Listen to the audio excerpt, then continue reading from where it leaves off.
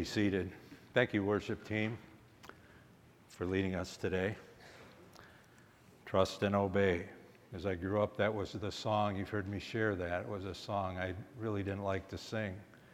Didn't have much of a beat to it or anything as a kid, a teenager, but wow, as I got older, it became one of my favorites because that's the bottom line, isn't it? To trust and obey. There's no other way. No other way. Would you pray with me? Father, we're in your presence because we believe in you. And we do trust you. And we understand that you're God. It's amazing to us. We can't wrap our minds around the fact that you as God loved us so much that you sent your only begotten Son. And there on the cross, while he hung on that cross, we were on his mind. That's what it was all about. Not just us, but the sins of the whole world. Your mercy and grace are beyond our grasp in so many ways, but we're so grateful for it. Thank you for our salvation, for the hope we have in the Lord Jesus. And to think that you are within us today, meeting with us here, not because we're in a church house, but because we're the temples of the living God, the Holy Spirit.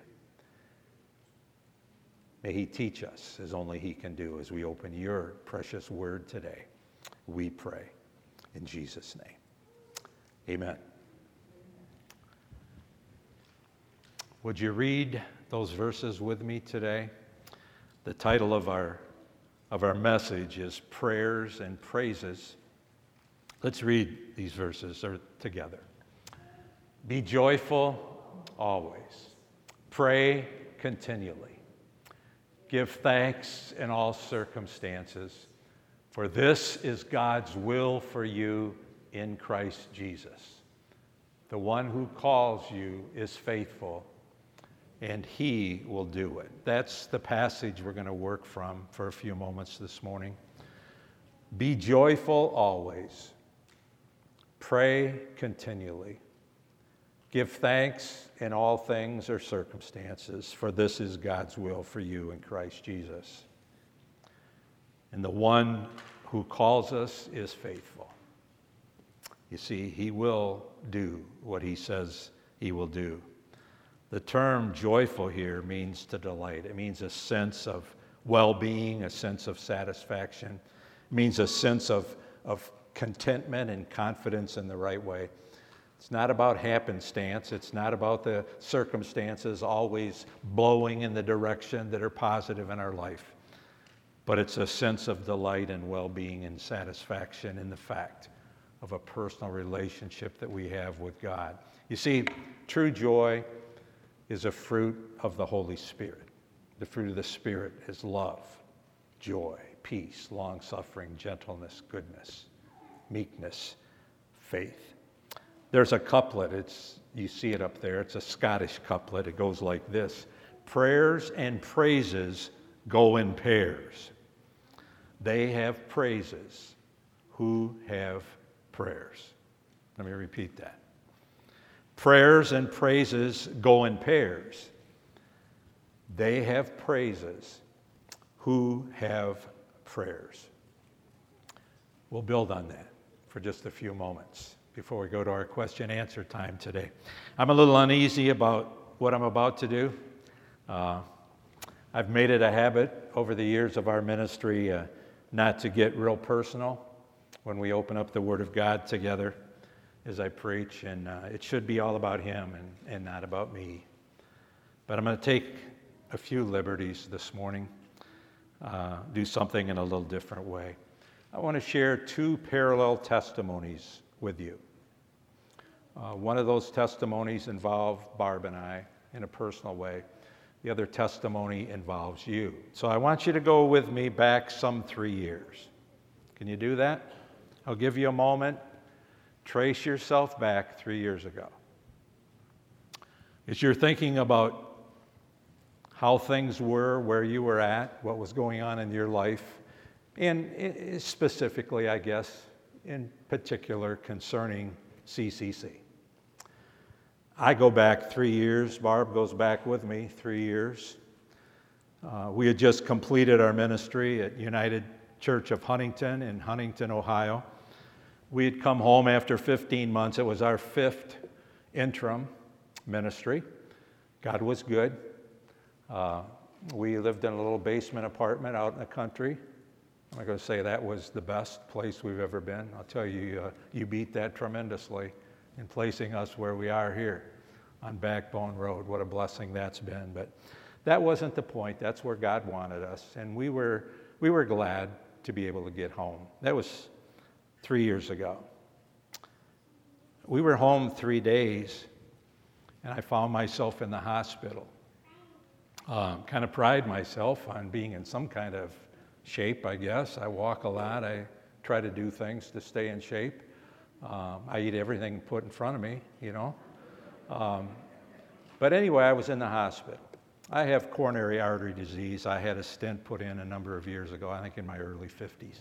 I'm now 76. But anyway, I had noticed some things going on down in Ohio in the last few months before our ministry was done. But 3 years after, or 3 days after we got home at the close of that ministry, I was in the hospital, and within a couple days, having open heart surgery, having a 4 bypass, something that I thought would never happen in my life, but it did. Came through things very well, honestly. The recuperation process went very well. Physically and emotionally, I think I did quite well. People don't always respond physically like I did or emotionally like I did. Many get very depressed. However, there was some major memory loss, and it affected my ability to communicate.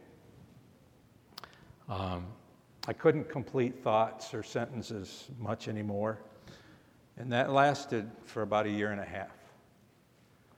I mean, that was a struggle. It was hard for me to find purpose or meaning. I mean, I'm not sure what you do for a living, but that's what I have done my entire life. I make a living, I guess, using my tongue. When you can't complete sentences or communicate much, it throws you for a loop. I couldn't teach Sunday school anymore. I couldn't do pulpit supply of any kind. Had a hard time just talking with my family. And the reason I share that with you was it was in that setting where I ran across this passage of Scripture. Spent a lot of time in the Word. Was asking God to do something, give me some type of direction or hope in my life. And I came across this passage that says, be joyful sometimes, right? No, always. I whipped through that one quick because the next one began to make sense. Pray continually. Give thanks in all circumstances. How are you supposed to do that? Well, if we're wise, we will, because that's God's will for us. That was hard for me to grasp. But there is a God up there who's faithful. And when he has a plan and purpose for your life, he'll follow through on it. He's God. Amen? Now, I wasn't very good at this passage. I really wasn't. I'm much better off telling you what to do with the passage than I am in taking it and driving it home in my own heart. Most preachers are. It's sad, but it's true. You know what I mean. It's one thing to tell someone else what Scripture says, but when it gets personal, when it gets real, it's not always easy to apply, is it? I wasn't very good at it, but God began to work in my heart. He opened up a small door after 1.5 years, and Barb talked me into, I think God was behind it, to do a funeral. And I did, and I thought it went terrible. She said it went tremendously well, and shortly after that, someone from church called and asked if I would consider teaching a Sunday school class that I had taught a few years ago that had about 100 in it, and met in the chapel. And I said, there's no way I can do this, but had lunch with the person who was heading all that up, and I started teaching. And then it was in January, or no, it was prior to that I felt led of the Lord to say, do you really want me to do another one of these? Is it over? Is it time to just cash it in and step back? But I felt led of the Lord to call IPM, and I did. I said, I'd like to try one more interim ministry. I'll let your response, Tom Harris, became a friend of ours. He's the director of IPM. I said, I'll let your response be the answer as to God's will for us as a couple in all of this. Well, that's part of my testimony. Where were you at as a church 3 years ago? We've interviewed most of you here in one way or another. We interviewed well over 50 to 70 different interviews we did since we've been here. And you updated us. You gave us an overview of a lot of things. 3 years ago, I can't speak for you because you know more about the setting than we do. But it was a difficult time. We got feedback from many of you that you were wondering about your future as a church. What's God doing? What is He going to do? What does God have in mind? Many said these are trying times. These are confusing times, quite disheartening. Morale-wise, things were struggling. Attendance-wise, things were struggling. I think when we came, you were about year 60 or so. Financial giving was an issue because where does the finances come from? It comes from those who attend, faithful people who give as God leads and blesses. I think we could summarize it by walking back to Carol Zier. Remember Carol? She was your office manager for 7 years, and we were here. Shortly after we were here, she stepped aside and went to another job or ministry where instead of working 3 jobs, she could work 1. But we had a farewell gathering, if you remember that, and she pretty well summarized, I think, things. As she said, I've ministered here for 7 years. And she said, in the 7 years that I've been here, I worked alongside or with 5 different pastors in those 7 years. She wasn't saying that to complain, not at all. She was stating the facts. So 3 years ago, I was struggling. I really was. 3 years ago, maybe you were struggling as a church body. I can't answer that. You know that better than I do. But mid to late January, we got a phone call from IPM. It said, can we place your name into a church in Princeton, Illinois? It's only 4 or 5 hours from you. You can do that one. And Tom said, we believe you and Barb would be a good fit there. Would you be willing to go if they called you? Well, I didn't think anybody would be calling me in any way, but I said, yes, go ahead. We'll see how this plays out. April 2019, first week of April, we arrived to minister here. It's our 6th interim pastor ministry opportunity. As we came, the thought is, please don't be in a hurry, don't be in a rush. Will you be willing to hang out here for a while? And I thought, I'll hang out here as long as you'll give me that opportunity. It probably won't be long, but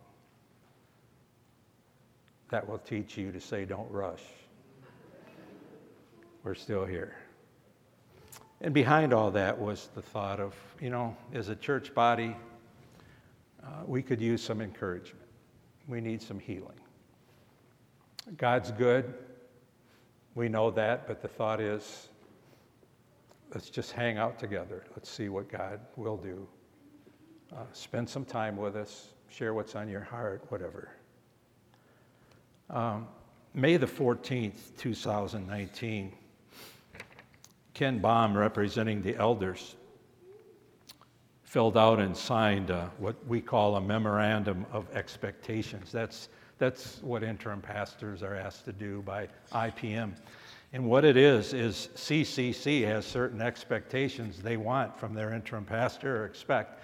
And an interim pastor has certainly responsibilities. I'm not going to take time to read through it all, but I highlighted a few thoughts here.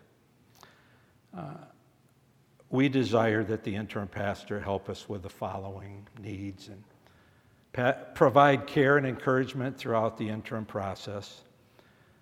Help us identify, and if we can, let's tie down some strengths and weaknesses that we as a body have and can work on. Help us to identify and develop leaders among us best we can, so forth. The thought is you're coming alongside us, we trust, to assist us in finding our next senior pastor for CCC. We would like the interim pastor to focus his time on the following priorities. Relationships. Would you get to know us and love the body at CCC? Would you fulfill general duties that a pastor would fulfill best you can in a temporary way here as interim pastor?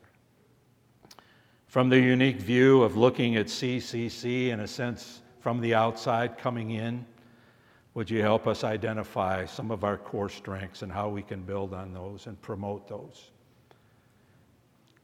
Would you help us in looking for how those strengths would help us identify our next senior pastor? And also from that outside viewpoint or vantage point, would you help us identify some blind spots? How do we prepare the way so that CCC is healthy as possible, so that when our next pastor comes, that we can all, him and us, hit the road running?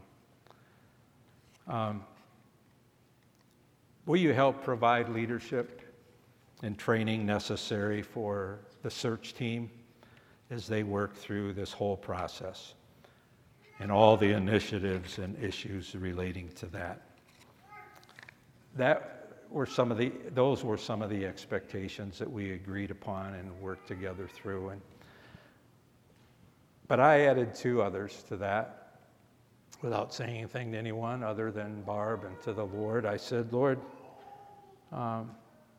is there any possibility that this church could grow numerically to a place where it could be financially stable and strong enough to be able to support their next pastor? Because, as we've already mentioned, giving comes from people. It's how God works and how he provides. And so I set a goal in my own mind and heart of saying, Lord, could we reach 100 in attendance somehow, so this church is somewhere around the 100 mark to be stable to move on? And praise the Lord, there's been a couple times since we've been here, we've been over 100, but we've been in the 90s quite consistently over the past few months prior to this COVID-19 thing. Last week there were 92 here. I think Barry said there's like 83, 84 this morning. Our giving here at CC is up tremendously. Rural churches across America are down 41% in their giving. This church is, 8-10% or more above your budget in giving for this year. So you folks have been so faithful, but you see the attendance and the finances often go together as people faithfully trust the Lord.